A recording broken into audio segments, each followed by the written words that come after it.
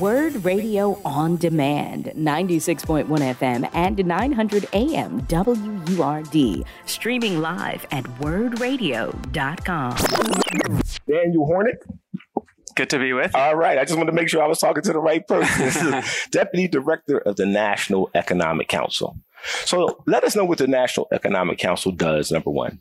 But the question I also want to ask you is, we've talked to Treasury. We had Small Business Association today, someone from the Council of Economic Advisors, and now the National Economic Council. It sounds like a lot of people who might do the same thing. So I need you to tell me why we need all of those things and what you all do. So our job on the economic team, as you laid out there, all these offices that sound like they do the same thing. Our job is to try to coordinate all those offices so that we are rowing in the same direction in implementing the president's economic agenda, making sure that the president has the economic advice and information he needs to make the decisions that he has to make about the economy, and helping to formulate the policies that go into his budget, that go into what our agencies are doing in terms of administrative actions. So we try to be the coordinator across the president's economic team to make sure that we're all really doing what we can to fulfill his vision of building a bottom-up and middle-out economy. And are you primarily domestic in your focus, or do you deal with the international dynamics that impact the economy as well? You know, I primarily deal with domestic issues, but, you know, in a world where so much of kind of the day-to-day economic realities that Americans face are impacted by what's going on throughout the world, it, of course, is a part of what we do. Then let's talk about that. There's a lot going on throughout the world. There's a lot going on in Africa, right? There's wars going on in Ukraine. There's war in Gaza. There's this, we hear it framed as the impending threat of China and China's rise economically. We have the BRICS.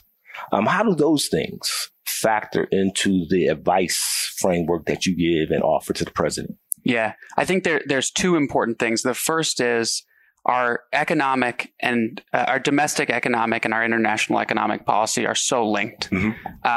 So it always starts with the domestic in making sure we're doing everything we can to build a strong economy here in America, making sure we're promoting policies that lift up workers and working families here in America. And then, of course, you know, always being mindful of what's going on in the world and the way that could impact American families and their economic well-being, whether it's disruptions to our global energy markets and what that could mean for gas prices of folks in America, what it means if disruptions to supply chains could impact folks right here in the U.S. So it's working, I think, on both of those issues, but always with the North Star that we need to build an economy where working families in this country have more breathing room, more economic opportunity, the ability to create wealth for them and their families. So we just came through what people call the COVID crisis, and it had an impact on a lot of the things you just mentioned, supply chain. One of the strategies for relief was quantitative easing. And so all of a sudden money was just flooded into this economy. Some people, like for instance, where I live in Philadelphia, we look at that and say, okay, though it was a good thing, people got stimulus checks and things of that nature. It also put a lot of money into the banking system, and that money has not come back to people. As a matter of fact, investors have used that money to buy up properties. It's in many ways had an adverse impact on the low income people of the nation. So as you reflect back on those kind of strategies, what would you do differently? Yeah. What do you accept about the premise, number one? And what would you do differently, given that what was supposed to be helpful by some accounts might have been more harmful than helpful? Yeah. You know, I think it is useful to look at the policies under this recovery, under this president, compared to some of the prior downturns that we've had, economic downturns that we've had. This president and this vice president were insistent when they came into office that part of what they were going to do was direct relief to families who needed it, direct relief to small businesses that needed it. So we had those stimulus checks that helped folks not just make sure they were continuing to support their families, but do things like pay down debt, improve their balance sheets, improve their household finances. Small businesses and communities throughout the country, including in hard-hit communities, keeping folks on the job, because they had that relief directly provided to them. And so, I actually think that if you compare this recovery to prior recoveries and look at things like the fact that we got the unemployment rate back down to below 4% much faster than in prior recoveries. We've got, millions of jobs created in a way that wasn't the case in prior recoveries. I think, there are always going to be things you would do differently. There are always going to be facts you'd look at and say, we should have had various parts of the recovery more broadly shared. That's always going to be the case. But this recovery, I think, was in many ways one of the most equitable and strong recoveries for working families that we've had in the history of this country. I just do quick examples if I can. If you look at wages, which is so important for whether people are able to provide for their families. Inflation adjusted wages for the typical Black worker are up 7.1% relative to before the pandemic. That's actually more than for the overall workers, 2.5%. And that's in part because of this relief directly to households, spurring a strong recovery that really, I think, was a bottom-up, middle-out recovery. So one of the numbers or one of the factors that we also hear is to tout Black economic recovery is this decreased unemployment, right? Historically. Yeah. But unemployment is not necessarily the best measure of economic well-being. So what are some of the other areas? Yeah. So you're right.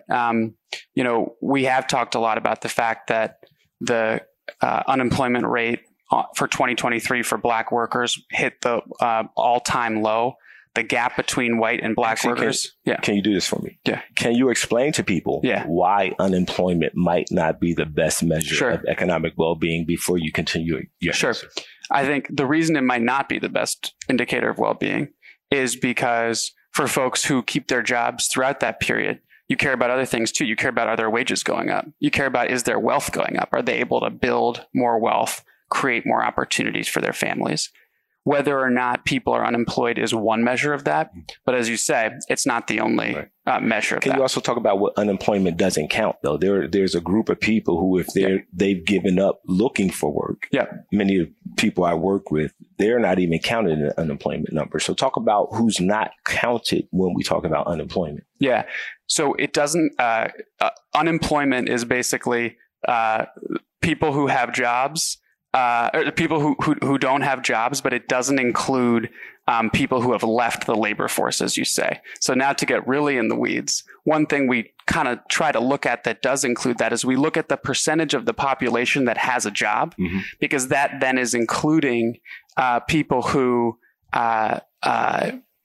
left the labor force, right? And so even if you look at a number like that, the Black employment to population ratio got up to a very high number in 2023, one of its highest on records. That's a really important accomplishment.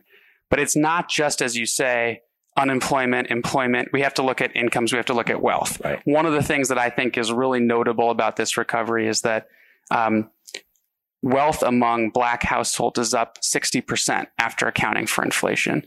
The share of Black households who own businesses has doubled since 2019.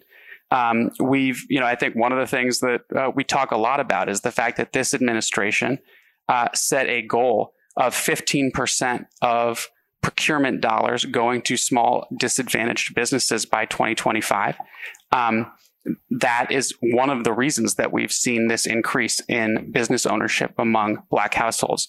So to your point, we have to look way broader than just employment and unemployment. It has to be, how are you helping create wealth for folks? And business ownership, home ownership, those are big parts of that. I read somewhere, and I don't know how true it is, my numbers might be off because I'm going by memory. And the headline was, at the current rate, it would take Black households 320 years to catch up to white households regarding wealth. We don't have 320 years. Are there other things we can begin to look at? Because the premise is, if we do things the way we're doing them, what are some things we would need to do differently as a nation if equity was the goal? I think we need to do more to promote small business ownership. We need to do more to promote home ownership. Those are two important ways that folks build wealth. But part of the gap isn't just about the lack of opportunity in wealth building for Black families. It's also about the ways that our tax code provides advantages to folks who are already wealthy, who are disproportionately white, right? And so things like the fact that the wealthiest households are able to do things like never pay tax on their investment gains, and then just give those investment gains to their heirs, never ever taxed. That's not a thing. I mean, folks who are relying on the income that they earn, middle class families, low income families, they're paying tax on what they owe. Yeah, we had to give up my grandmother's house so that she could get the Medicaid benefits we were just previously talking about when she went to a nursing home, right? So we had to offer up a wealth in order for her to get health care. So the structure of this needs to be challenged. That's right. If we're going to go for equity. So I'm glad to hear that that's on your agenda. I have a left field question for you. In the pursuit of wealth recently, many Black households were convinced to invest in cryptocurrency. Your thoughts about cryptocurrency? Because the dollar is changing, right? It's going to be a different form of currency probably within a very soon future. What are your thoughts about crypto and this being promoted in the Black community as a form of wealth creation? What I'd say is that from our perspective, we need to make sure at the federal level that we have safeguards in place so that consumer protections are followed, so that these markets are safe, so that you have information out there and people aren't getting in situations where they don't have access to the right information. I wouldn't say anything negative or positive about the future of crypto, other than to say, just as is the case for stocks and bonds and bank accounts and more traditional forms of financial services, we need to make sure that folks are protected and have the safeguards that they need.